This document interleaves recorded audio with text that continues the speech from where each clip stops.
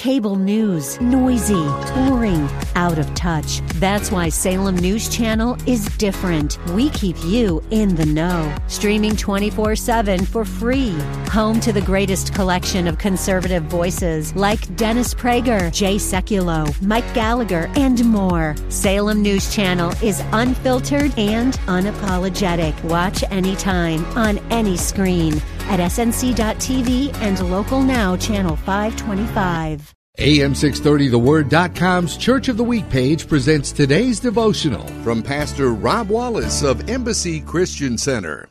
And today I want to talk with you about sonship. In Galatians chapter 4, verse 6, it says, "Because you are sons, God has sent forth the Spirit of His Son, where we cry, Abba, Father. Therefore you are no longer a slave, but a son. And if a son, then an heir through God."